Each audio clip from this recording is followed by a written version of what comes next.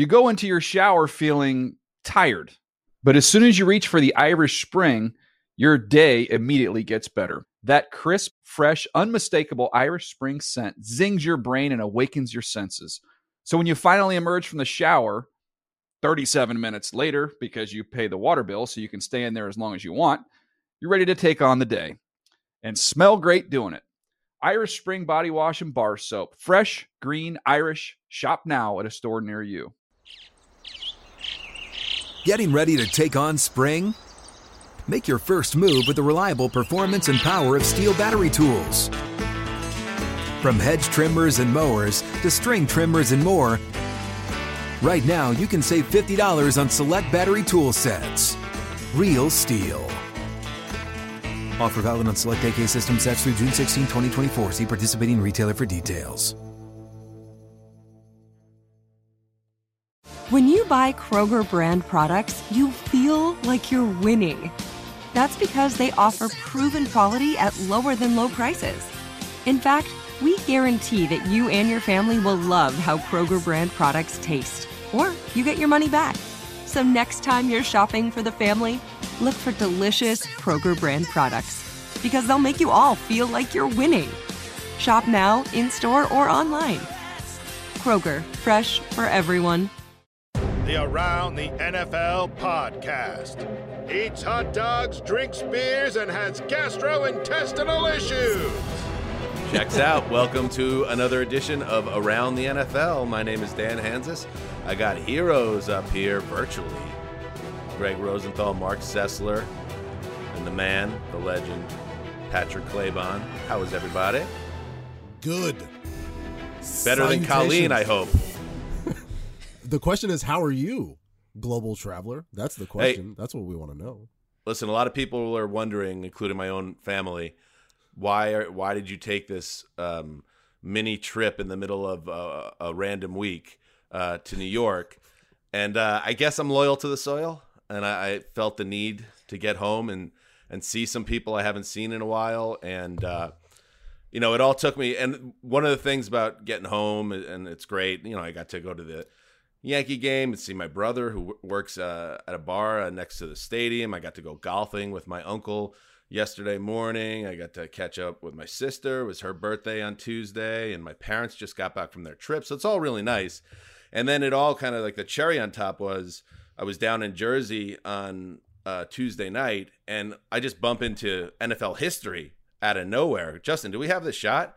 I'm at the Summit Elks, incredible establishment, watching the Knicks game and the Yankees game simultaneously in a beautiful place. And all of a sudden, it's on the top two levels of this building in downtown Summit, beautiful, charming town. On the bottom floor is a restaurant, and then I'm told, you know what this restaurant is, Dan? And I'm like, what? Pull it up. It's for our YouTube viewers. Oh, what a shot. Fiorini Ristorante. Oh. That is the restaurant where Derek Carr was told he could be a Hall of Famer with the New York Jets. Pinch me, NFL history. I was literally sitting on top of it, drinking Tito's. So, yeah, that has kind of been that was really the best part of the trip, realizing I was that close to football history and didn't even know it. Did they do the thing where, like, the restaurant owner now has a framed photo of him and Derek Carr, it'll sit there for the next 25, 26 years? Right. Well, yeah, I was giving my dollar to the Elks upstairs, so I didn't go into the Italian restaurant. In fact, it was closed when I came downstairs. But I imagine there's got to be a plaque or some type of national historic monument documenting when history was made in our country. So that was cool. So it's been a nice trip. Go like full alternate timeline and just have like pictures of Derek Carr in a Jets jersey, like him holding the Lombardi trophy and handing it to Woody. It's like what could have been is when you go into Furismo, right? This is where Joe Douglas said, you could be a Hall of Famer on our team if we didn't prefer another guy who's actually a Hall of Famer, and we're just going to make you wait possibly months for that to end to actually give you an answer on what's going to happen.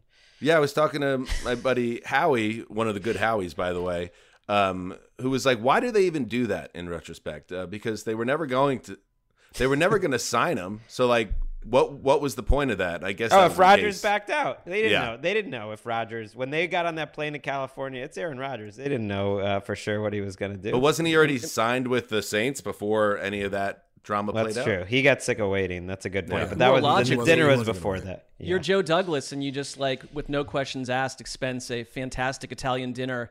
The Derek Carr part was just like, this is how we paved the way to get into that restaurant. And like, you had Nathaniel Hackett there just like smiling to himself the whole time. The only guy that really knew what was happening. What a comeback for Nate. All right. Anyway, enough of Can't that. keep him Very down. cool. I'm coming home tomorrow. Don't worry. And Mark, and I think Patrick too. It is May the 4th. May the 4th be with you. Live And also long with you, and Dan. love. I think that's what it is. Live long and prosper. That's what it is.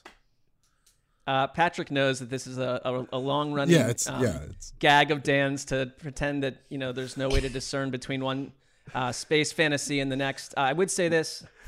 I don't agree with that tweet. You should read that, Patrick. Whoa, Claiborne. Claiborne tweet flashed up. This May 4th, enjoy the fact that Attack of the Clones is better than you remember. That It was from is. 4 years ago. Yeah, and it's even more true now. Enjoy the prequels, everybody that's watching them today, because I know you're not watching the sequels. So Oh. Come in peace. I'll give a bonus point. I'll give my heart to anyone who knows what usually happens at this point of the podcast when Dan brings up May the 4th. I add a little something extra, a little fact about this date as well. What fact Let's are you see. going to add? yeah, that's what I want. I want the That fact. I was married on this day 16 years ago too. So Oh. before the Happy May anniversary. 4thers took over and took squatted on it. Well, happy anniversary. Yeah, I was going to say the branding is very new because now apparently if you look at the certain calendars, the American calendar, every day is something, which is totally absurd. But this is a little late to the party, and I think it's sort of a moneymaker. They've re-released Return of the Jedi, and that's just going to fill George Lucas's pockets with more dollar bills and $10 bills. Somebody told me there's a show on one of the streamers now that's about Princess Leia and Luke Skywalker as kids. I mean, how much more can we mine from this IP? No, that was not that was to Obi-Wan. get into it because you don't care, but it was an Obi-Wan Kenobi series that included them when they were very young. But also, Dan, I have your trophy for not caring. It's actually on the way. As soon as you get back to Los Angeles, you will get the trophy and the full awards presentation for not caring. It's a tremendous accomplishment, and I can't believe that it has gone unrecognized for so long. Thank you, Dan, for not caring about Star Wars. Truly, You're welcome, Patrick. been great. And the one last element that usually happens, Greg, which I thought was what you were getting to, is Mark usually after he gives me some grief for doing this over and over, he will then slightly defensively say that the Phantom Menace sucked. That usually comes up. Yeah. That 1999 movie was really bad. Yeah, At well, I some argue point. that everything except the ones that I liked when I was a child are pretty much not my thing. But I know this is a tired trope at this point on this show. I'm annoyed now. No, I enjoy it, boys. We got a lot to get to. It is time. All this silly business. We need to transition to going around the NFC. How annoying was it, by the way? Maybe for both you guys, but Mark definitely knew once you clocked that it was May 4th that I was going to do the Star Wars bit again. I mean, it's just by the nature that the show is scheduled today was an absolute home run that it would occur. yeah. Like they took it off the board in Vegas. I mean, we've been doing this show almost as long as I've been married, so you get the same jokes, the same things, the same bits. All right, we're going to get into it. We're going to go around the NFC, 3 minutes per teams, 3 timeouts. And Gravedigger, can you jump in for a second? Hey, I think, whoa. Why isn't your mini Titans helmet rotating behind you? What is going on? no. Disaster. I told you the motor was being overtaxed. That's Okay, ominous it's just for not the plugged Titans. in. Look at it move. You really got to check out the YouTube Now show, it's everybody. moving, yeah. Look at If that this thing isn't an move. advertisement to subscribe to us on YouTube, I don't know what is. Claiborne, do you agree that it's moving about 20% faster than you would anticipate? Yeah, it's spinning frighteningly fast. Like you want something slow to reveal the power of a Titan, but now it's kind of like dee dee dee dee dee dee. But what we need is to just couple fewer revolutions per second or per minute, and we'll be good. Like if you threw like a tennis ball at it or something, it would bounce off it with such force that it could like hurt somebody. That's how fast that helmet rotates. Yeah, Gravedigger, can you not control is there not a switch to control the velocity? Maybe the speed with which it rotates. No, but like the faster I spin it when I'm setting it up, the faster it will spin. Or I could just give it a very light push, and it would go much slower. Yeah. So you It's can really control. light push from here It's on just out. suspending between these two. I guess it's Like magnets or a something. short Marcus Mariota pass. It's just like one speed, you know. How about a nice little tap, a little love tap? Uh-huh. By the way, Tannehill spoke to the media yesterday and looked jacked. He looked big. Yeah. He's got something cooking. I think he might have a little chip on the old shoulder himself, and he said as much because he told the media, "Hey, man, this is like deja vu. This is the second time they try to get rid of me in 2 years with a kid." So we'll see. That might be the most jacked room in the league. There was a lot of theories going around that Will Levis was too jacked to be a quarterback. Yeah. It hurts his throwing. But anyway, Justin, I wanted to apologize because you do wield the trank gun for this exercise, and I don't know if it was effective. Maybe we've developed rhino skin, so if you were given clearance to up the power of the trank, and I think we're all going to try to be a little more respectful of the trank. Okay. Today. I was wondering if my aim was off, and I was like just shooting but missing, and that's why it wasn't working, or I don't know. We'll see. I think You hit me straight in the pupil, but I kept talking. So I think Dan's point is correct. We need to act as though there's some impact to the weapon. As the dosage becomes more frequent, you adjust. You become more tolerant, and I think that's the problem. We've been tranked so many times that you're going to have to really lay it into us. All right. It's almost at a fatal strength right now, so just giving everyone a heads up to adhere to the rules. Let's get into it. Kick us off, Justin, starting the NFC East with the Dallas Cowboys. I'll get it going. All right, so Mazi Smith, they add him on the interior. The theory is that that's going to help the pass rush, which is a team strength. They identified their Dalton Schultz replacement in Michigan tight end Luke Schoonmaker. They added Brandon Cooks and addressed what was a need. I think everyone agreed, adding another playmaker. CD Lamb said as much on our program, Super Bowl week.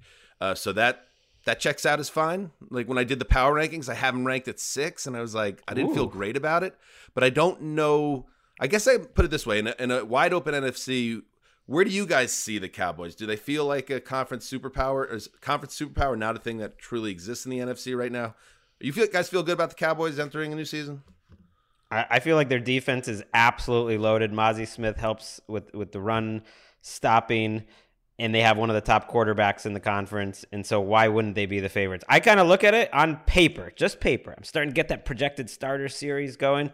On paper, I don't see huge weaknesses. I think they're the second best team in the NFC. That the two best teams are in that division, and there's no reason other than they're the Dallas Cowboys that they won't be back like in the divisional round. I think it's just getting out of their own way. And you know, I think Dak Prescott quietly had some awesome football last season, tucked in between kind of mind-blowing interceptions that caught a lot of Monday morning talking heads by storm. And so there's that narrative around him.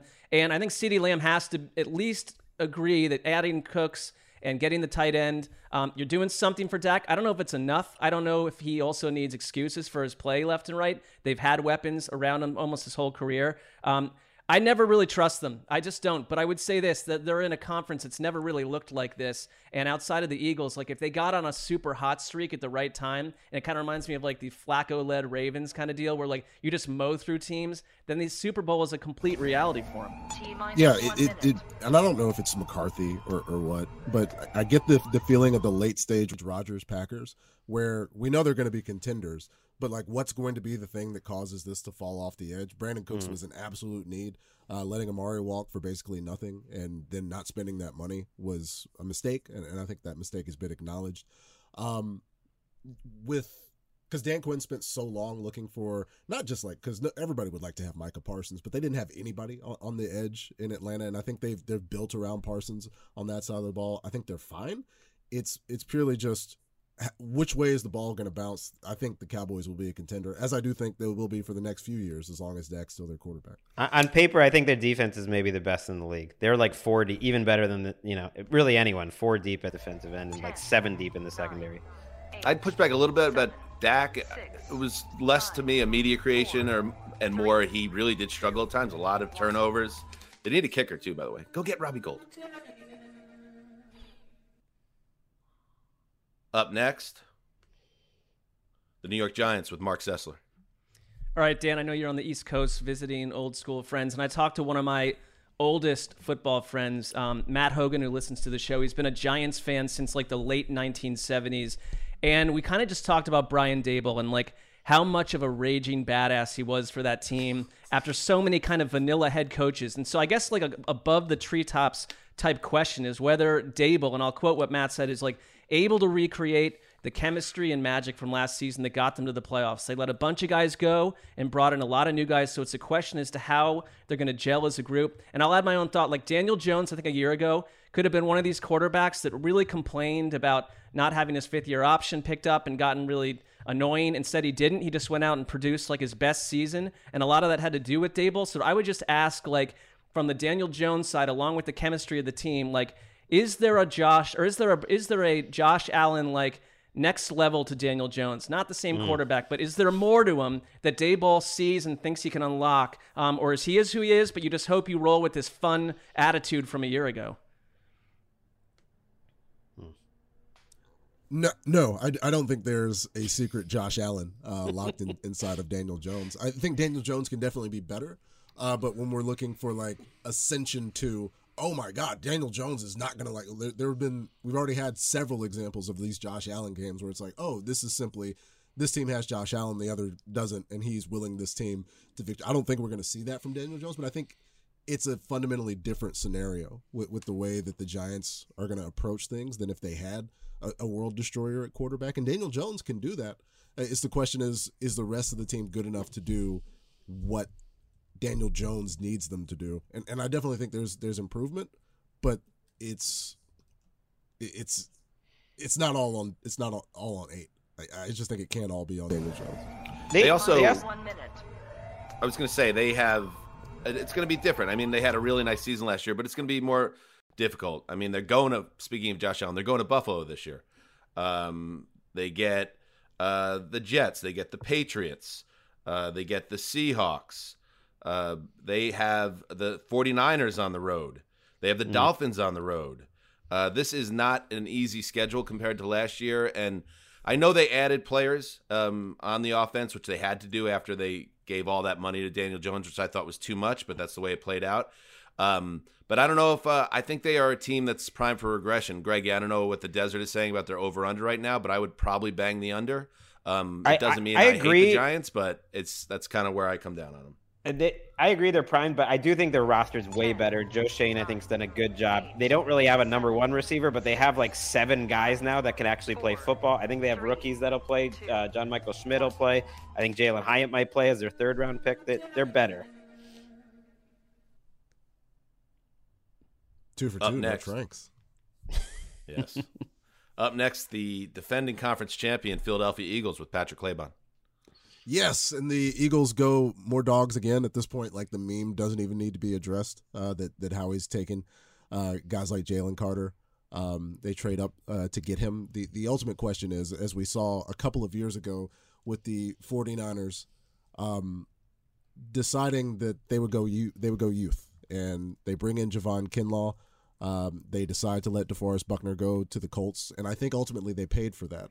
And the question for the Philadelphia Eagles is, after a season where it was Dallas and Philly, the defensive line, the front 7 were putting up numbers that were not close to anybody else in the league. Those 2 teams separated themselves. Can they do that with more youth? And we've seen youth, especially youth from Georgia, for the 2nd straight year without Hargrave. And I know it was one of the deepest defensive lines in all of football. They were incredible. They got, of course, the Chiefs ran up and down the field against them. That's the Chiefs. It's Patrick Mahomes. Who cares? Like, you still got. I don't think the departure of Jonathan Gannon is going to mean much. I think Hargrave means more. And the question is, can the young dogs do what the old dogs were doing? They were birds, but these guys are dogs anyway. Can they duplicate that success? I think so, because the old dogs are still there. Fletcher Cox and Brandon Graham kind of getting a victory lap year each. This feels like their last year. That just makes them so much safer. And then you have the guys in the middle of their career like Reddick and Sweat, and then you have the young guys Jordan Davis, no one's talking about. He's going to hopefully improve this year. They have guys like Milton Williams and Tui Peloto who are pretty good players who are now like second, third on the depth chart. I just love their commitment to it. Like, if you want good lines, offensive line, defensive line, just throw massive resources into it every year. Draft picks, free agency, I don't care. Like, there's a reason that their lines are so good every year. It's because they spend more money and more draft picks than any other team on it, and it works. It's like that's, to me, their secret sauce. And so you kind of have to do that every year. You have to keep bringing in new guys, and they did that. Yeah, I mean, I think it was a bit of a upset to get both Darius Slay and James Bradbury back. To get Jalen Carter and Nolan Smith in the draft was an upset. They just keep kind of hitting home runs over and over. And, you know, there are other Cowboys in the division, but when you look at the NFC, they kind of give me like a 1989 Niners vibe, which I know he's always referenced that team, but it could be a relatively like dominant regular season where they just roll through like a angry asteroid in a down NFC. And like, I do question a little bit when you lose both coordinators, what that means. Cause I think we don't know the impact of certain coordinators behind the scenes. And it's like, that's a lot of transition, but what team deals with the transition of coaches coming and going and players better than Howie Roseman and the Eagles? I just feel like they're so consistent. There aren't that many teams in the NFC like them right now. Two things can be true here. They are head and shoulders above the rest of the NFC, especially with the uncertainty at QB in San Francisco. And it's been 50 years from since a team in the NFC lost the Super Bowl and made it back to the big game. Could there be a hangover? I don't know. You got to trank me. I got 12 seconds there. 12 He's seconds, on his own supply right now. I just want to make sure, you know, we don't derail the entire show with one trank dart. Greg, the Commanders. All right, the top two picks to me were a little surprising. I honked about Emmanuel Forbes as a guy I loved and body diversity. So he went higher than I thought, 16th overall ahead of Christian Gonzalez. And then you take another defensive back, Jartavis Martin, in the second round, who's like a nickelback safety type. And I was surprised and I thought about it, and I'm just thinking, like, this is Ron Rivera in his fourth season. And if Ron Rivera is going to go out, he's going to go out doing what he likes to do, which is defense. And you kind of look up and down this roster, there's not a lot of holes. There's not a lot of spots where you're like, this is amazing, but it looks like a roster that's won 7, 7, and 8 games over the last 3 years. That's what it is. There's not many problems other than the quarterback, but I think Rivera's kind of got everything he needs to have a pretty dominant defense, especially. That's fine, but like I feel like because everyone loves Ron Rivera, the person, that like another coach with this roster and would be getting killed for like the 5th year in a row of like the most conservative, safe, low octane approach to the quarterback position around. Maybe Sam Howell can do it. We don't know. Everyone's like loving the 4 quarters he played against the Cowboys in the finale, but there's a lot of TBD there. And you got Jacoby Brissett, who I like, but it's like, what are we aiming for? Like, I agree the rest of the roster is kind of set up, but like, why ignore the most important position in today's NFL? It's one of the most dangerous tropes I find in football is the out of contention team plays a young quarterback sometimes in the very last game, and he plays okay to well, and then all of a sudden there's this idea, sometimes it's maybe 1 or 2 games or even 3 games, that you kind of go all in. And while I understand and believe on some level in the idea of knowing your roster better than anyone else, and really they are obviously quite fond of Sam Howell to give him this opportunity with Jake Brisket in the mix too, it is a huge risk, and I just don't think it really lowers the ceiling to me in terms of taking them seriously as a contender. I think the reason, and of course at the time, because we were dealing with Taylor Heineke and Carson Wentz, it was like, oh, Sam Howell is balling out. He completed 57% of his passes in that game. And it was just that it felt different. And I think with the benefit of hindsight, we're kind of looking back and like, wait a minute, was that good enough? But we're gonna get a chance. We're gonna get a chance to see, you know, how Eric Bieniemy draws this up. Like, is the offense going to look that much different? And if Sam Howell can play, and I think, you know, with between Bieniemy and Rivera, there's enough trust to where if it doesn't work, it's not going to be because of the structure around. It's just going to be, oh, Sam Howell is not it, and then we have an answer. Right, they're pretty deep at receiver. I like their backfield. O-line's okay. 9, like 8, Chase Young might be the 4th best defensive lineman on this team right now, which is kind of crazy. Like, there's reason for them to be excited. It's a better roster than the Giants.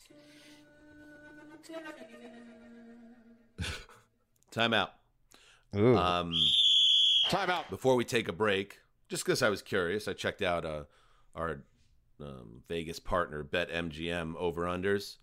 We got the Eagles at 10.5, which is a little surprising to me. I maybe would have popped them up in the. They have the Niners, Bengals, and Chiefs at 11.5. I would have definitely put the Eagles at 11.5. That surprised me. I think it's that schedule against the AFC East and is it the NFC West? They have the whole division has a brutal schedule and each other.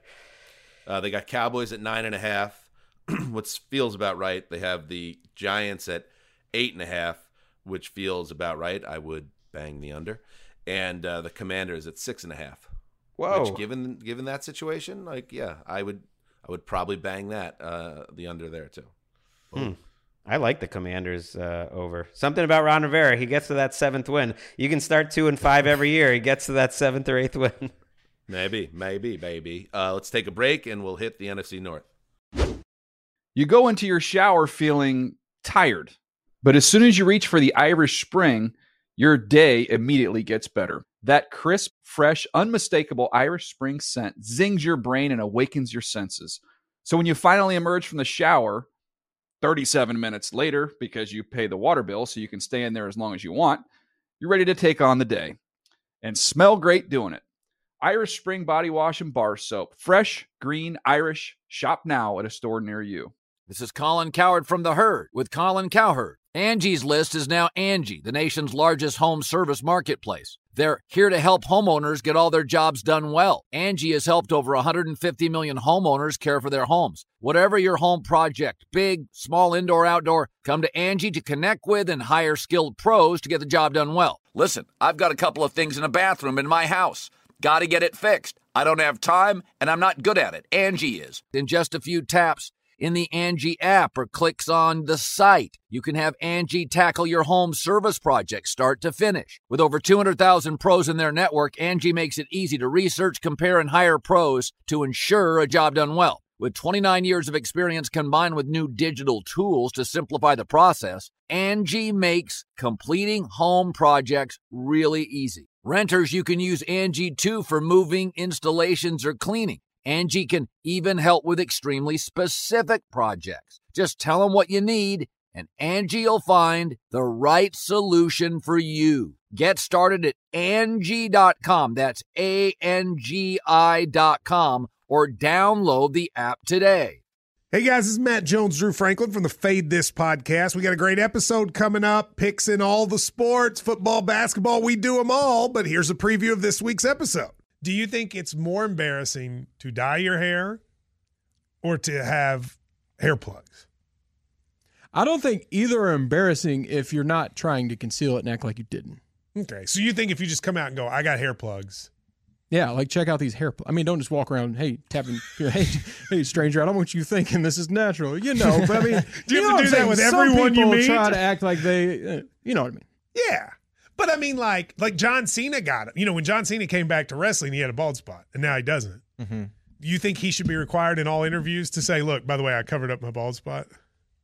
Yeah, I guess it's weird. I mean, you don't wear a sign or like put a sign in your yard, but. All right, so what about toupees? Those are the most obvious. But let's say you're like Bill Self and you can get it to where it looks good. His is magical. I don't even know if his is a toupee. It is. I think he went into the future and had a procedure we haven't even discovered yet. And this episode was brought to you in partnership with DraftKings. To hear more, listen and subscribe to Fade This on iHeartRadio or wherever you listen to podcasts. All right, welcome back. We are going around the NFC in 48 minutes. Let's start the clock, Gravedigger. And let's hit the NFC North and the Chicago Bears with Mark Sessler. All right, I think the Bears are slowly beginning to resemble actual Bears. Like, I kind of love that they added a massive human being at tackle in Darnell Wright. That was a need. They found a kind of pair of front door-shaped defensive tackles in Gervon Dexter and Zach Pickens. And I think, Ryan Pace, general manager, I think there's a real plan here. But I also look at a roster that's dangerously thin at pass rusher, which is kind of weird when you're in year 2 of a regime under a defensive-minded coach in Matt Eberflus. And because I'd argue that Chicago's identity for most of us is really just based around the offense and the destiny of Justin Fields. And I could feel like if they continue to grow, that you've got like OC Luke Getsy taking head coach interviews a year from now and maybe departing. And so it's like I'd see this pressure point with an otherwise optimistic situation in Chicago. It's like, who is Matt Eberflus? It's kind of how I felt about Zach in Cincinnati a couple years ago. Like, is he the guy for this rebuilding job? And if he's not special, like, are they facing potentially massive transition like an offseason from now? I think if they get development from Fields, it will cover up sins on the defense, for instance, and I think it will keep everyone safe. Maybe if things go outstandingly well, you lose your OC, but I think this is a team that now is building towards something that I think there's going to be expectations for the first time in a couple of years there.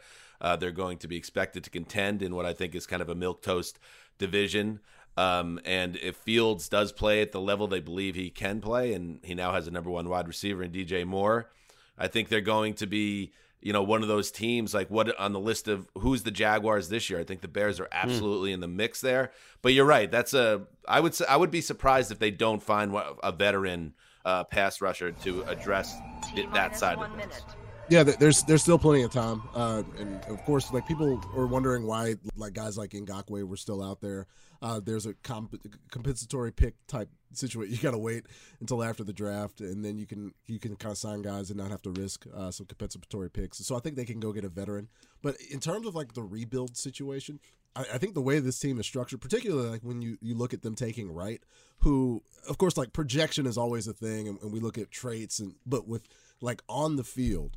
Darnell Wright's performance against Will Anderson in that Alabama-Tennessee game was as good of a performance as a tackle had all season in all of college football. And so I think like you get solid players up front, and like the rebuild, let's say like Justin Fields is a total dumpster fire this year. I really don't think the Bears have that much farther to go considering where they were a couple of years ago.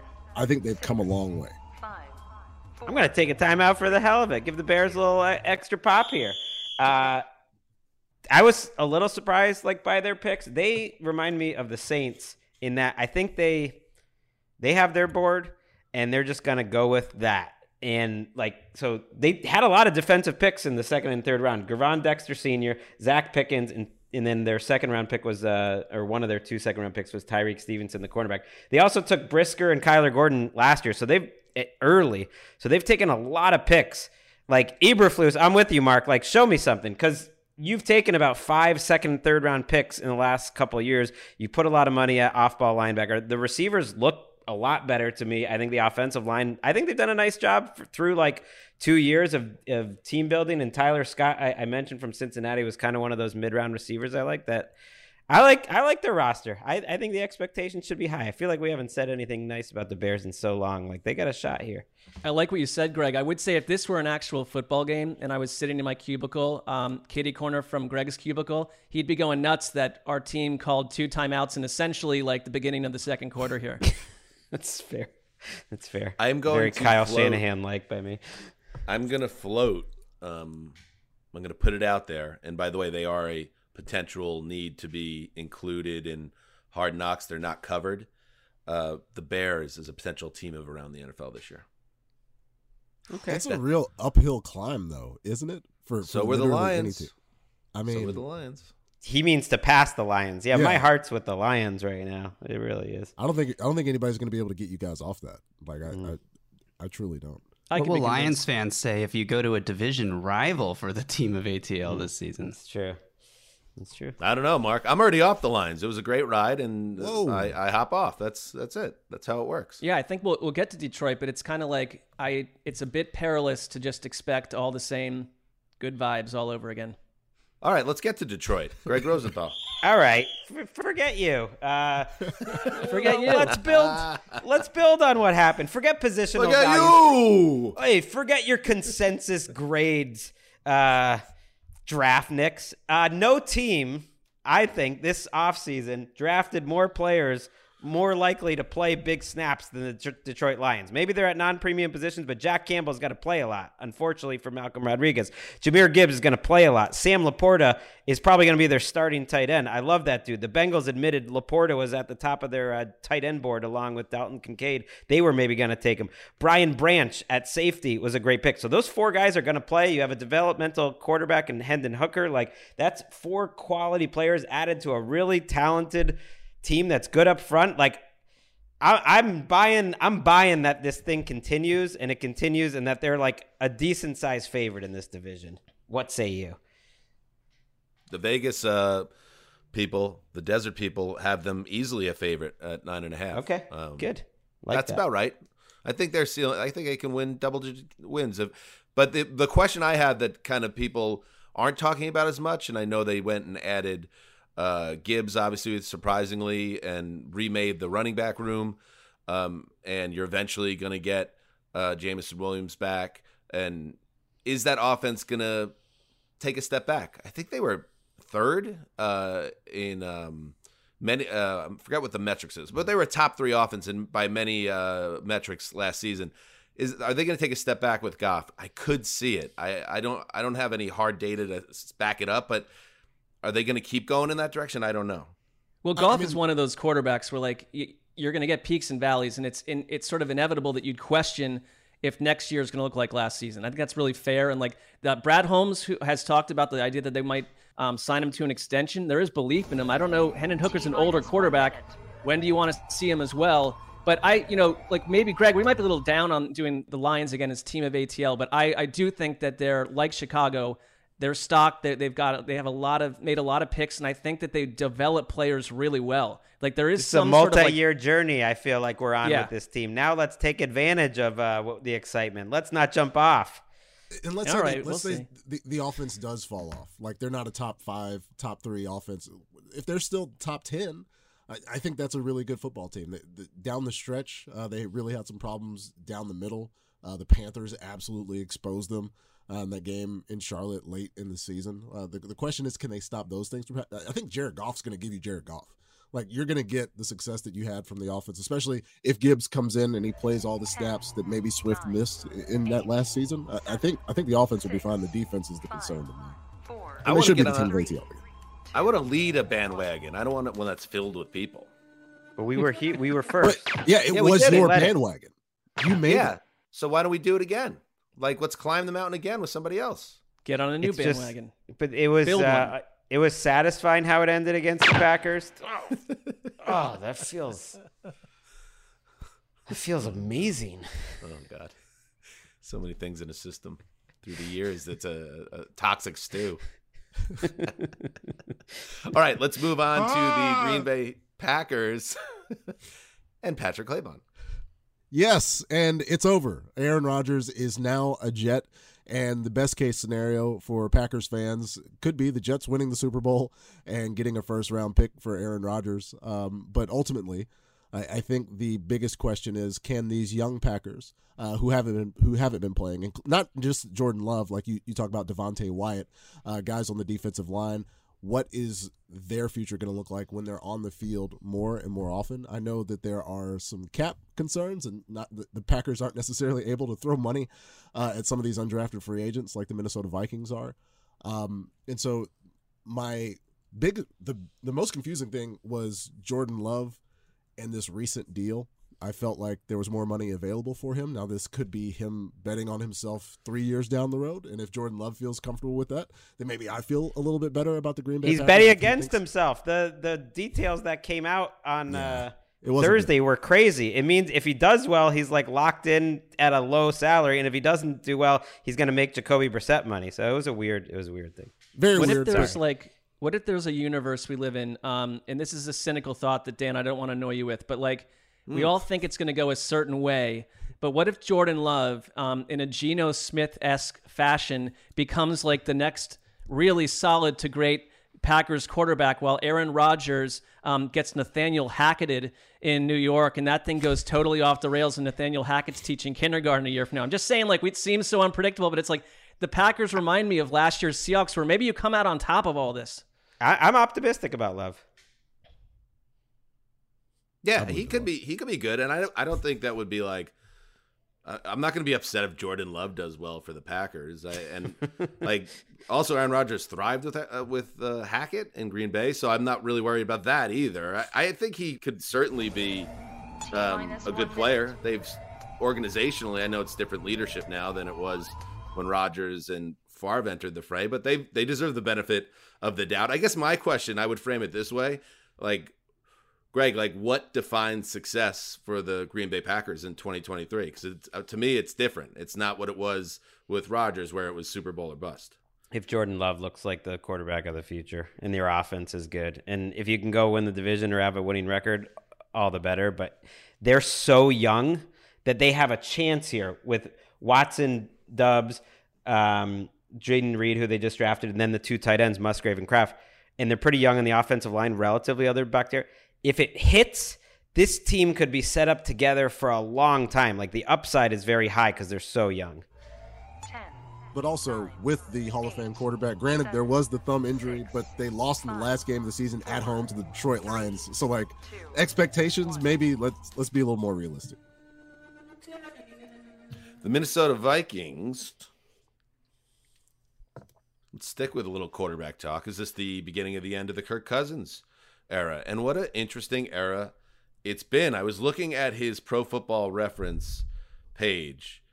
He has now played 5 years in Minnesota. This will be his 6th year, so he'll match how long he was with Washington. Wow. And we've talked about it a lot. I feel like we talk about it every summer. His numbers are off the charts, even though he didn't have a great year last year.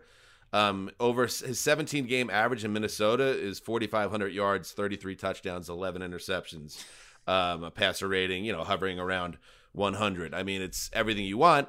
They've been to the playoffs twice. They won one playoff game in that time. Obviously, they were a 500 team until last year's bizarre 13-4 that ended with a very oh yeah, that's what we thought playoff loss to the Giants. So I'm curious if Cousins, if this is the end, can he save himself? And I don't think he can in Minnesota unless he has a Favre year after Jordan Love got drafted where he really balls out at an MVP type level. Otherwise, I think they reset. Nick Mullins is also a free agent after this year. They'll have a clean break at QB.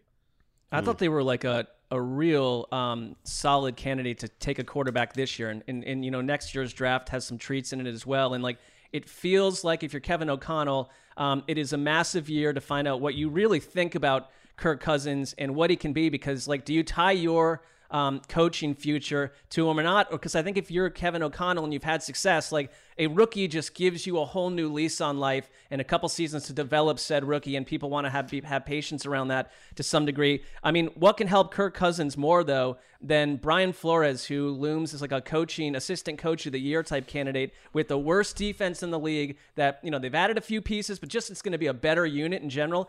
I mean, they won all those games in the last minute, so maybe that doesn't change the regular season win total. But that unit not being a comprehensive apocalyptic disaster would help a lot for Kirk Cousins in the offense. They certainly got younger on the defensive side of the ball. I think for Kevin O'Connell, though, when he had that success in year one, perhaps he doesn't necessarily need the rookie quarterback, I'll call it excuse, we have to develop this guy. And so there can be a down year in the middle because everybody will go back to the way it started. I think Kevin O'Connell will be just fine after this season. If let's say things go horribly wrong, if the one score results flip and the Vikings don't finish with 9 wins or 8 wins or even 7, I think he can be just fine. I worry about their defense. The defensive backfield, the cornerback position is one of the worst in the league. You're asking a lot out of Flores. Cousins is also going to be 35. We expect quarterback don't get old anymore, but he did, I think, have his worst season in Minnesota last year. So that's a big concern, those two things together. Flores, but I do love the Addison pick. Flores doesn't have a lot to work with, but it can't be much worse than they were. No. Yeah, it was bad. Oh, get out of here with that. I ducked. It's the playoffs. Let him play. Caught me. All right, let's take a break, and then when we return, the NFC South. You go into your shower feeling tired, but as soon as you reach for the Irish Spring, your day immediately gets better. That crisp, fresh, unmistakable Irish Spring scent zings your brain and awakens your senses. So when you finally emerge from the shower, 37 minutes later, because you pay the water bill so you can stay in there as long as you want, you're ready to take on the day and smell great doing it. Irish Spring Body Wash and Bar Soap. Fresh, green, Irish. Shop now at a store near you. This is Colin Cowherd from The Herd with Colin Cowherd. Angie's List is now Angie, the nation's largest home service marketplace. They're here to help homeowners get all their jobs done well. Angie has helped over 150 million homeowners care for their homes. Whatever your home project, big, small, indoor, outdoor, come to Angie to connect with and hire skilled pros to get the job done well. Listen, I've got a couple of things in a bathroom in my house. Got to get it fixed. I don't have time, and I'm not good at it. Angie is. With just a few taps on the app, you can have Angie tackle your home service project start to finish. With over 200,000 pros in their network, Angie makes it easy to research, compare, and hire pros to ensure a job done well. With 29 years of experience combined with new digital tools to simplify the process, Angie makes completing home projects really easy. It's your one-stop shop. Angie can help you find the best price for your project by comparing quotes from multiple pros in just a few taps, or book services at an upfront price based on local data. They get the difficulties that can come with home projects. They get it. Why not make it as simple as possible? Get started at Angie.com. That's ANGI.com, or download the app today. Getting ready to take on spring? Make your first move with the reliable performance and power of Steel battery tools. From hedge trimmers and mowers to string trimmers and more, right now you can save $50 on select battery tool sets. Real Steel. Offer valid on select AK system sets through June 16, 2024. See participating retailer for details. All right, we are back. We are halfway home. We moved to the South and the frisky Atlanta Falcons with Patrick Claybon. Absolutely. And so we talked about positional value with the Detroit Lions, and of course there was consternation when the best running back on the board, I think that was consensus, Bijan Robinson, goes off in the top 10 to Atlanta. He's already going to wear number 7, which of course invokes a lot of feeling and emotion from people in Atlanta. The number is kind of sacrosanct. Didn't know that. For folks who watched football in the South for a long time, and so they're going to be going. And there's enough talent around Desmond Ridder that they can do something. I don't think the question is necessarily about Desmond Ridder. I'm looking over on the other side. They get Matthew Bergeron in the second round, a solid tackle. Zach Harrison is kind of a traits guy, like a height, weight, speed guy that didn't necessarily have the production at Ohio State. He was a 5-star guy, and they make additions in the secondary. Of course, there's the trade. So I think Terry Fontenot's been active, but can this Falcons defense provide enough for people to feel good about the offense? Because we know what they're going to do, but if it's not translating to wins and losses, then I think we're going to feel a different way about Arthur Smith and this offense, and Desmond Ridder as well. They got better up front, like Onyemata and Calais Campbell with Grady Jarrett still there. They're definitely better on the back end with Jesse Bates. They bring in Okudah. They draft Clark Phillips. But it's the Jets thing. This has replaced John Abraham, as the Falcons haven't had an edge rusher since, I don't even know. Who was the last Falcons edge rusher? They have no one still. It's Bud Dupree and Lorenzo Carter. Dude, it's John Abraham. It was John Abraham. Mind blown. It was John Abraham. They also don't have any receivers. So Vic Beasley had like a 16-sack season. Yeah, but okay. Vic Beasley. That one season aberration from Vic Beasley. They have the worst 2-3 receiver combo too this side of Tennessee. Mac Hollins and I don't even know who their third receiver. It could be Scotty Miller. Who knows? I want to throw one thing out. I did hear a little buzz that Tannehill, that they still might want Tannehill. That I don't know if it's both ways, but that they might still want Tannehill. How about this? Yeah. Go ahead, Mark. Go ahead. No, I was going to say there's a report out there that the Titans have looked at Tannehill as someone that they might bench for Will Levis if they get off to a rough start. So if that's the feeling around Tannehill, it's like they would be willing to part with him if Atlanta came with a heat-seeking offer. I mean, how about this? I'll lay it out there. If they make the move for Tannehill, we turn that bandwagon into a tank and we gas it up with diesel fuel, and the Falcons are the team of around the NFL. I need them to bring in Tannehill, but I love that team with a veteran presence at quarterback with some past history. You would have my Love his narrative as cosign well. immediately on that. And I also think like one thing that might help the defense is like they're building an offense that could have like 15 play, 12-minute drives here and there. I mean, they could set a old record school. for rushing. Right. They really could. That's fun, Greggy. The Carolina Panthers with Mark Sessler. I love Dan's new look concepts about Atlanta. That's exciting to me. The Panthers could use more pass rushing help. You guys were premature to the dance. I am here when we should have been here. You asked us to be visionary. I think we saw the makings of, and now we're on the doorstep here. I do wonder if the Panthers, they could use a pass rusher, absolutely. And to your point, Patrick, before, that there are still guys sitting out there like Ngakoue, Leonard Floyd is out there. But in general, and I know this has sort of been said, but I really think it's true that this is a great place for a rookie quarterback compared to where Sam Darnold went a couple of years ago. It's usually you're showing up into a war scene. And I mean, I'm a little concerned about their wideouts, but then you hear Frank Reich talking about Jonathan Mingo, the second rounder. It just seems like he's a perfect scheme fit. So there's a little bit of a TBD factor with that part, but I like the O-line. And it's, this team nearly won this division a year ago. And I just wonder if they are maybe a little bit of a sleeping giant, if Bryce Young was what we think he can be out of the gate, or are they just a normal size sleeping being? Yeah, I feel like it's asking a lot, looking at, Mingo coming in, considering what Bryce has played with in the past. I mean, we're still waiting to see what John Mechie is able to do in Houston.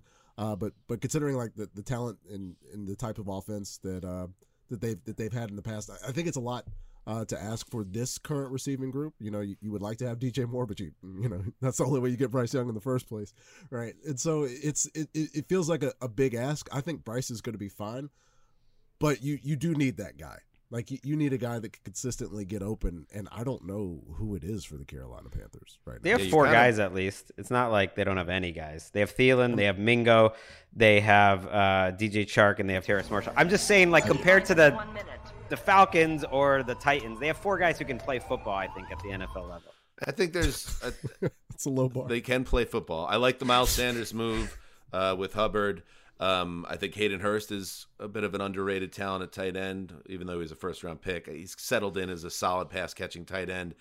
I think they do need Mingo to give him something year one out of the gate, and they gave Thielen a decent amount of money. They need Thielen to show he's got some gas in the tank. Otherwise, yeah, I think he's in a better position, Young, than Stroud is in Houston right now, but it's a question mark. I agree with that. I'm curious too how the old pieces for the last Panthers defense fit with Ejiro Evero's defense, because it's like a 3-4 defense and they've got talent, but you mentioned Brian Burns is coming off a major injury, might not be ready. There's not much edge rushing. Some of the pieces fit a little weird, and so their defense might take a step back. 3, 2, 1. Said all that needed to be said. The New Orleans Saints. They go defense at the top of the draft with Brian Brees and Foskey, DT, and defensive end, first 2 rounds. Then they get some necessary Alvin Kamara protection with third-round pick Kendra Miller out of TCU. I think there's no doubting that Chris Olave is a stud who can enter superstar territory in year 2. Michael Thomas is a huge question mark, and they're penciling him in and hoping he's going to finally stay healthy. We'll see. They're putting a lot of eggs in the Juwan Johnson basket at tight end. And they made a trade. Adam Troutman was traded to the Broncos. Foster Moreau was on their radar, and then he got sick, so they really do need that tight end position to shake out. My question is with Derek Carr there, I know the NFC is not great shakes right now, so you don't need to have an elite offense and tons of weapons. But with Carr as the QB, is this enough to be a functional or better than average offense, or does it smell like an average type unit to you? I think it's a good offense potentially. I think it's the strength of their team now. Their offensive line freaks me out because almost everyone on that offensive line has some sort of injury concern. They have a lot of continuity. But if everyone's healthy, I'm more worried about the defense taking a step back, and I think they had to invest in the defense, and I think their picks were normal, which is rare for the Saints on defense, and I liked them. They were going to take Mingo, according to Saints Twitter podcast. They had pretty strong reporting saying like Mingo was their pick, and then their division rival took him, but they got Foskey instead. But so I'm a little worried that the offense will be good, but if the defense is just mediocre, like that's not how this team is built. I think Derek Carr's under. Oh, go ahead, Patrick. No, any aging defense, right? When you go up the middle, you got Cam and then DeMario and then Tyron, right? There's concerns for like how this team is going to. But if those guys are able to stay all season and play, I think they could be successful. I think they're going to be a contender. Is the question like, is Derek Carr a significant grade over Andy Dalton? I think that answer is yes, and I think that equals wins. Well, that was going to be my comment though. Like, I think he is on paper an upgrade over Andy Dalton, but Andy Dalton was like a flaming metrics darling last year and played pretty well for them. It wasn't like they had terrible quarterback play. So I guess you got to go in and, number one, be as good as Andy Dalton was last year, which I think is possible. But like Derek Carr is coming off a pretty terrible campaign. And the other thing that I used to always have hope in with the Saints was no matter who you put on the field, like your coaching staff was going to make that thing sing, and they were going to be there in December and January. It's like Dennis Allen is like probably for me like top 5 least interesting special coaches in the league, and like I don't know, it just sort of feels like they're rolling down the hill in neutral right now a little bit with all the big positions. Hey, downhill's good though. I should mention Taysom Hill also. He's not doing the QB packages too much anymore, I wouldn't think, with Carr there. So he's a tight end option. He did some things last year. And finally, Mark said flaming metrics darling. I love it. I like that. You was. That would be that's a good fantasy team name for people looking to get it out there. Yeah. Wouldn't you agree though, that like he was like PFF just loved him to the end of time? I dodged that. Do you want it? You can. We got one more. But it's up to you. No. All right, he just took the tranks. That means the conversation's over, Mark. The Tampa Bay Buccaneers, Greg Rosenthal.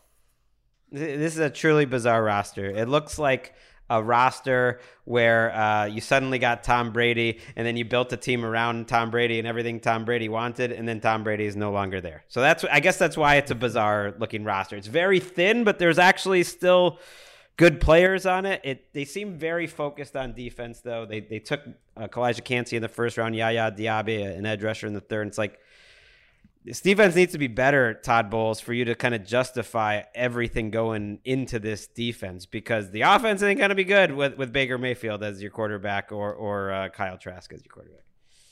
I mean, the one thing though is like the one thing I've been thinking about Baker Mayfield is like, I agree. He's like, you keep thinking like they must have another plan still at that position, and maybe they don't.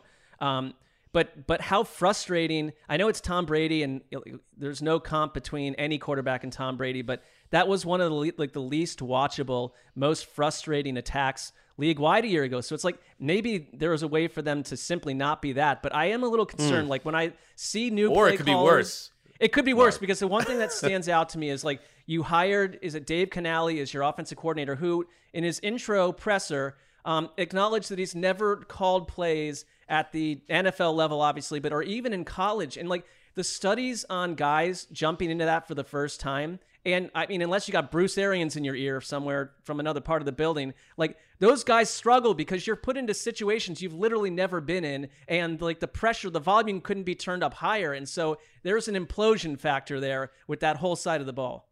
We brought it up with when he had his moments, and there's something about Baker that he has just this like juice that does draw people toward him. And I think sometimes it can obscure vision on things. Like if he wasn't Baker and his production was what it was, I don't think the Bucs are going into the season with him and Kyle Trask.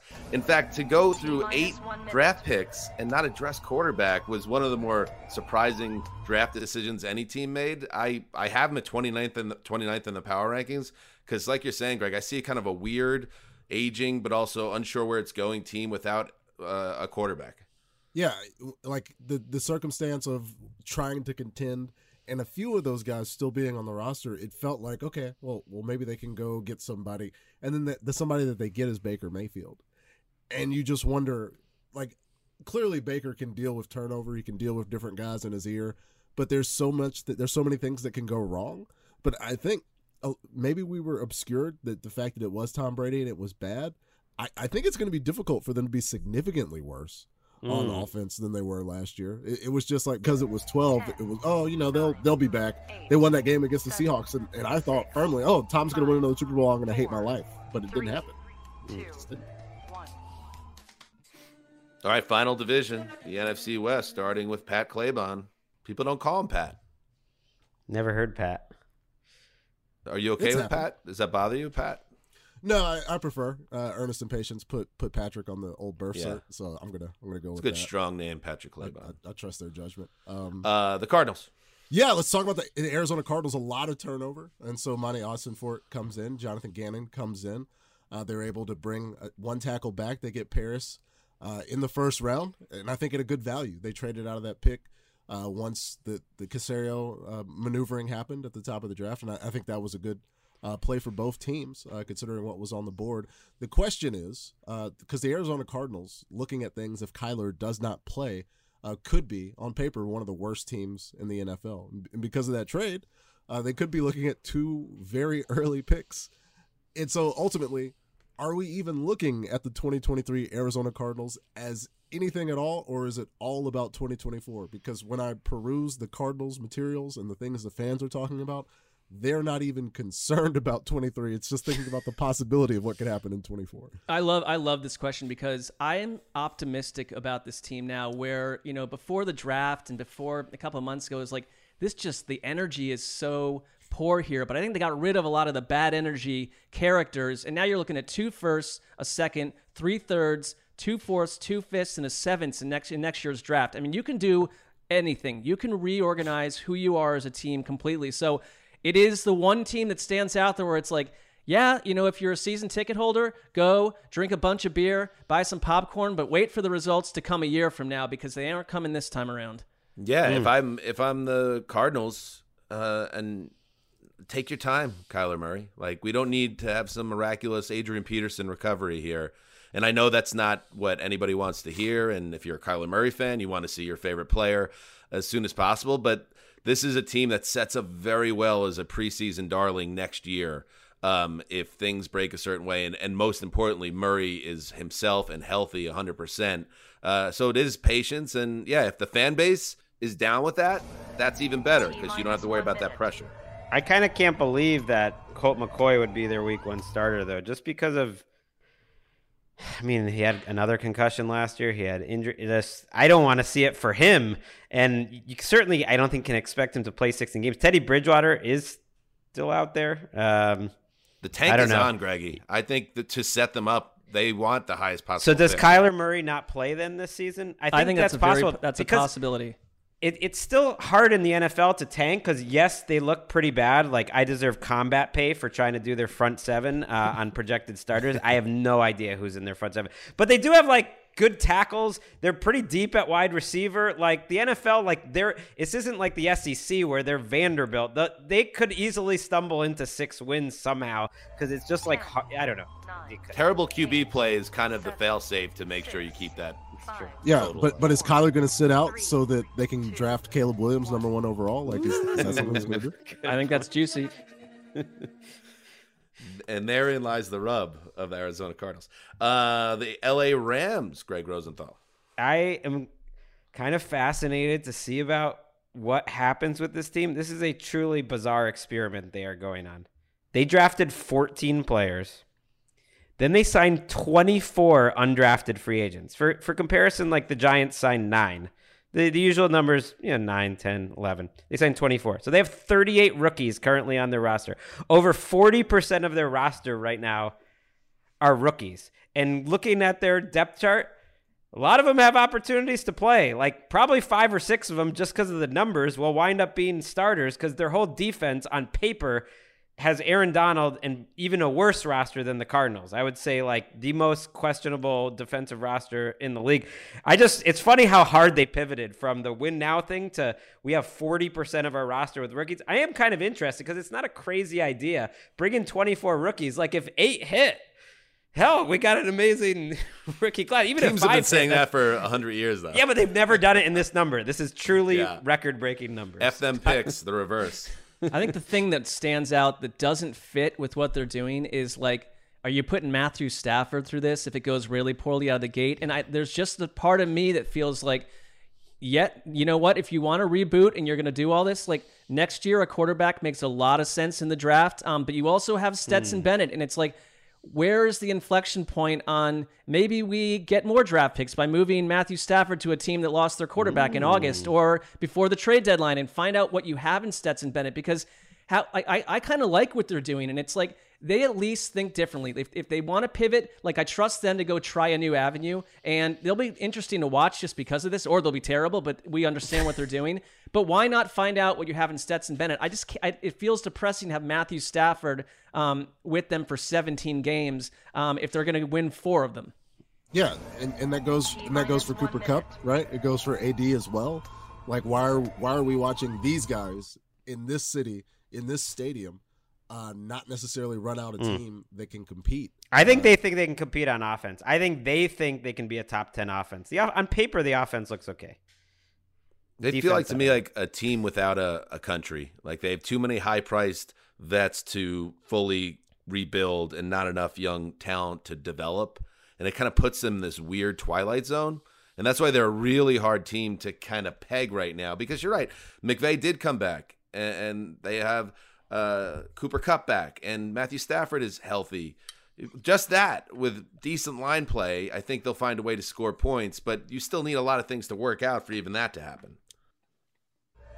10, Weird. 9, 8, Very weird. 7, 6, Super weird. We got Cam Akers back. 4, We got 3, Bobby 2, Squarnick. 1. Whose house, Greg? Whose house? Timeout. I'm going to use our third timeout. Whoa. Because it was very compelling. Claybon dropping that little Kyler Murray, Caleb Williams nug at the end of that convo.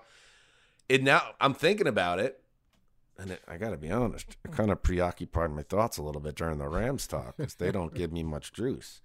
It almost gives you more reason to think the Cards keep him in bubble wrap, don't risk anything, and then you could shop him in the offseason. Like, hey, he's fully recovered from this knee. You saw what he was like when he was healthy.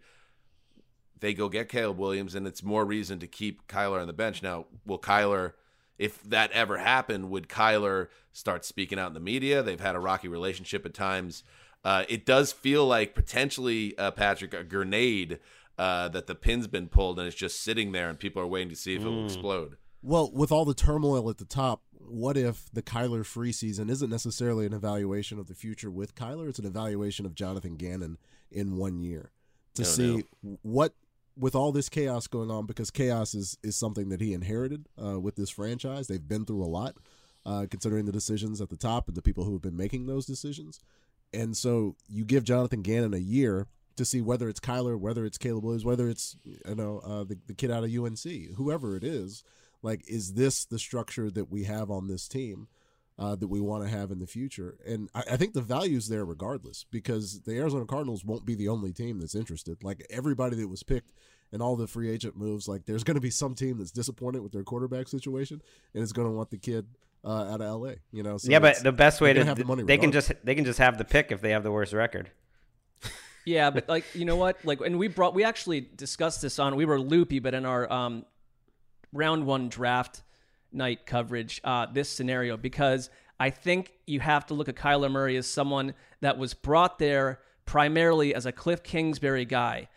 New regime. Now, these things maybe don't matter, but like the entire front office and like coaching staff went to Kyler Murray's statue unveiling, and Kyler Murray sort of said he was surprised in a good way to see how much overt support they were giving him. That doesn't mean anything to me a year from now, though. And I think they're in a great position because I think Kyler Murray would be very tradable, to your point, to a number of teams. And like, if you want a fresh start, because like, it's like, I think Kyler Murray has these traits that are like unmatchable, but the overall Kyler Murray experience is very replaceable. If you get someone else you just believe in more. I don't think there's anything about Kyler Murray where it's like, there's no way we can move on from this guy. It's like, yes, you can.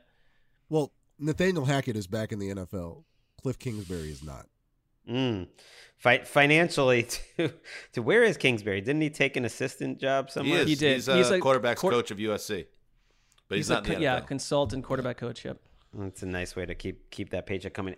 Speaking of, your mind was drifting with the Rams. Dan, can I interest you in a little nugget as the owner of Kicker Corner, as a man who likes to go to the Kicker Club? Their entire special teams unit right now, which didn't exist before the draft, is complete with only a 7th round pick and undrafted free agents. Their punter, their kicker, their long snapper. I don't know if their holder is, but I don't know if that's disrespectful to the Kicker Club, but that's the entire special teams right now is 7th rounders and undrafted free agents. Smells like trouble, Greggy. Smells like trouble. Time in. Seattle Seahawks. Mark. All right, the NFC has waved farewell to Tom Brady and Aaron Rodgers. The Bucks and Packers are just sort of wait-and-see entities. The Rams and Cardinals we just talked about. They are both overtly tanking before our eyes. The Niners are trustworthy, but gambling on Brock Purdy.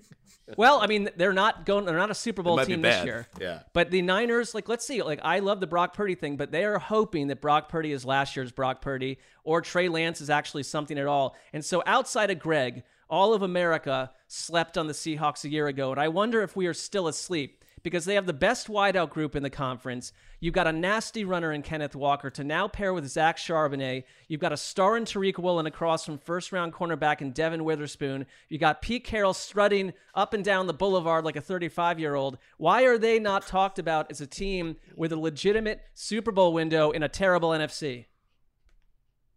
Daddy likes it. Strutting. I don't think you're crazy. They might be my third favorite. I don't think it almost worries me, because I think there's a pretty decent case you could make of them as like the third best team in the NFC. Me personally, just looking at their roster, whether it's the Cowboys or the 49ers are third or fourth, like in that mix, the Seahawks are right there. I think it's a great roster. Can I ask you a question, Greggy? Lions v. Seahawks NFC title game. Who you got? Well, my heart would still be with Geno. Honesty. Couldn't lose in Another that situation. strike against the running back, the team of ATN. But go ahead.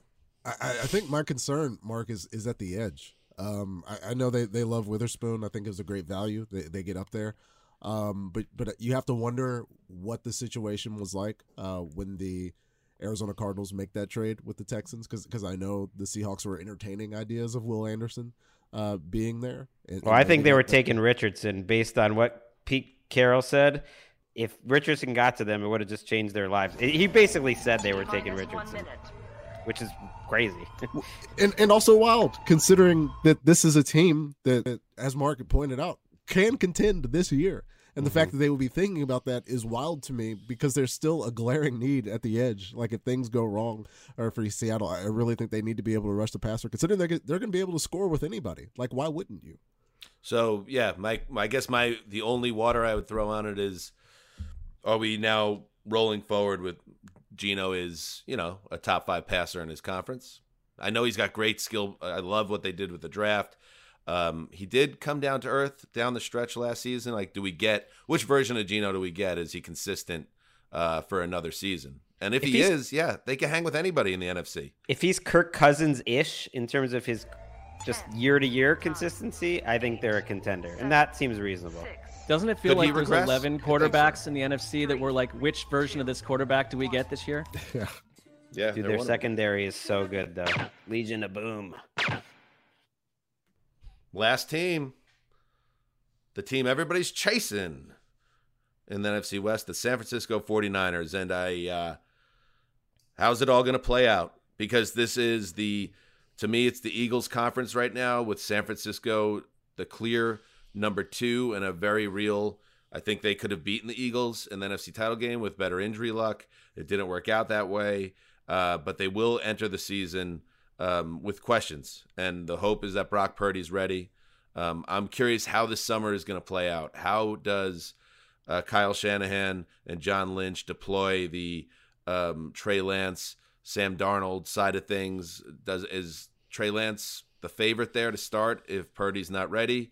If he does get a chance to play and plays well early on, does he have a chance to keep the job?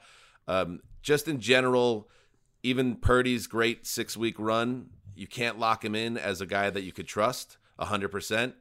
Lance, obviously we don't know anything. Darnold, we know what Darnold's given in his career. So lack of trust at QB obviously is one of the worst things to have entering a season. And I feel like they're there. And Purdy mostly because the elbow, I want to say, but also not a ton of experience himself. If you look at I was trying to look up a list of late round, and I mean 6th, 7th round or undrafted players who really succeeded. And there is a list. It's like the Tom Brady, it's Mark Bulger, Mark Brunell, Rich Gannon, undrafted guys like you got, Jeff Garcia, Tony Romo, Warren Moon. But half of those guys are from decades ago. It just doesn't happen that often. And I think that Brock Purdy is an outlier potentially. But I mean, it was a small sample size, and I think it's a real what if, because they're going to catch up to him. He's going to, he is who he is, and it's just I think it's a fascinating thing, but a potential TNT bomb you're standing on, because Trey Lance is also full of question marks. And suddenly, if you're in a world where you're hoping that Sam Darnold is your starter for a 7-game stretch, there's only so much that the superpowers of Kyle Shanahan can do at quarterback. Yeah, and one of those powers that is availability these past few years has been a defense that has been incredible.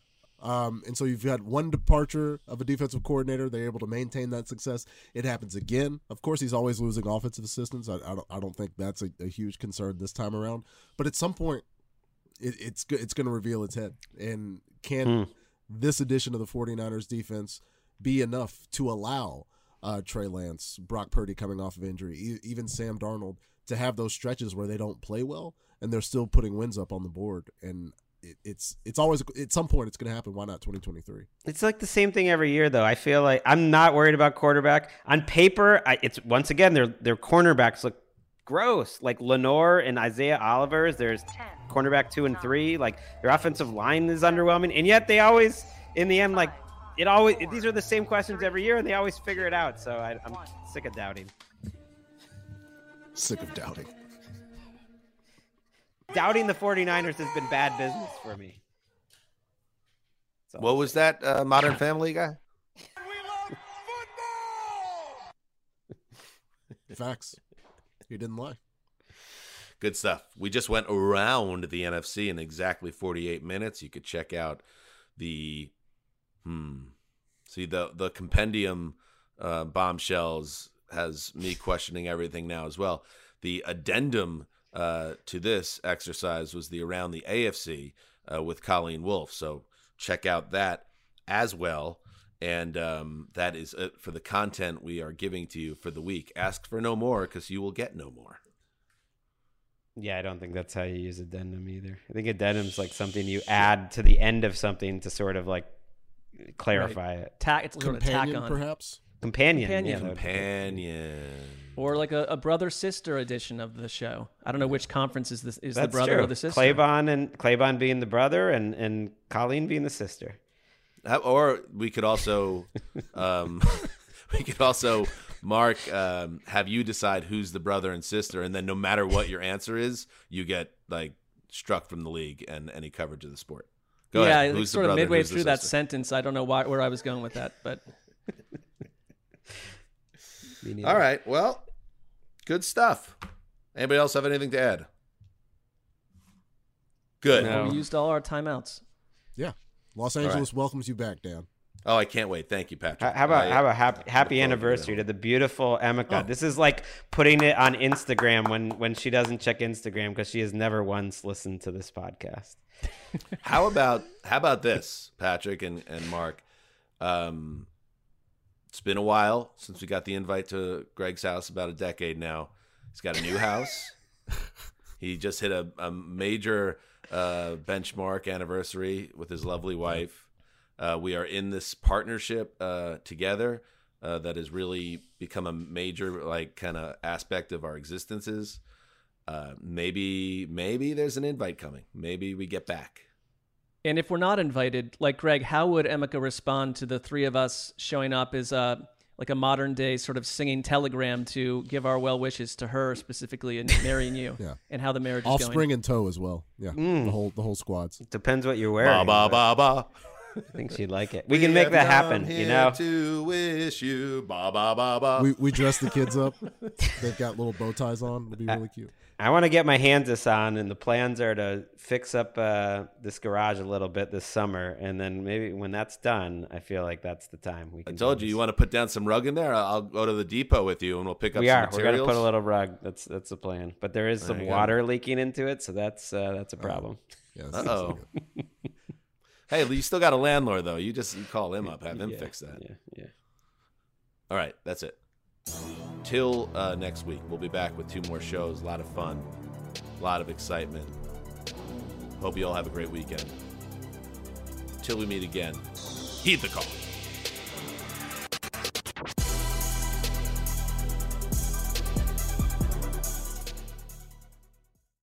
You go into your shower feeling tired, but as soon as you reach for the Irish Spring, your day immediately gets better. That crisp, fresh, unmistakable Irish Spring scent zings your brain and awakens your senses. So when you finally emerge from the shower, 37 minutes later, because you pay the water bill so you can stay in there as long as you want, you're ready to take on the day. And smell great doing it. Irish Spring Body Wash and Bar Soap. Fresh, green, Irish. Shop now at a store near you. You're a growing business, which means you need every spare hour you can find. That's why the most successful growing businesses are working together in Slack. Slack is where work happens, with all your people, data, and information in one AI-powered place. Start a call instantly in huddles and ditch cumbersome calendar invites. Or build an automation with Workflow Builder to take routine tasks off your plate. No coding required. Grow your business in Slack. Visit slack.com to get started. Getting ready to take on spring? Make your first move with the reliable performance and power of Steel battery tools. From hedge trimmers and mowers to string trimmers and more, right now you can save $50 on select battery tool sets. Real Steel. Offer valid on select AK system sets through June 16, 2024. See participating retailer for details.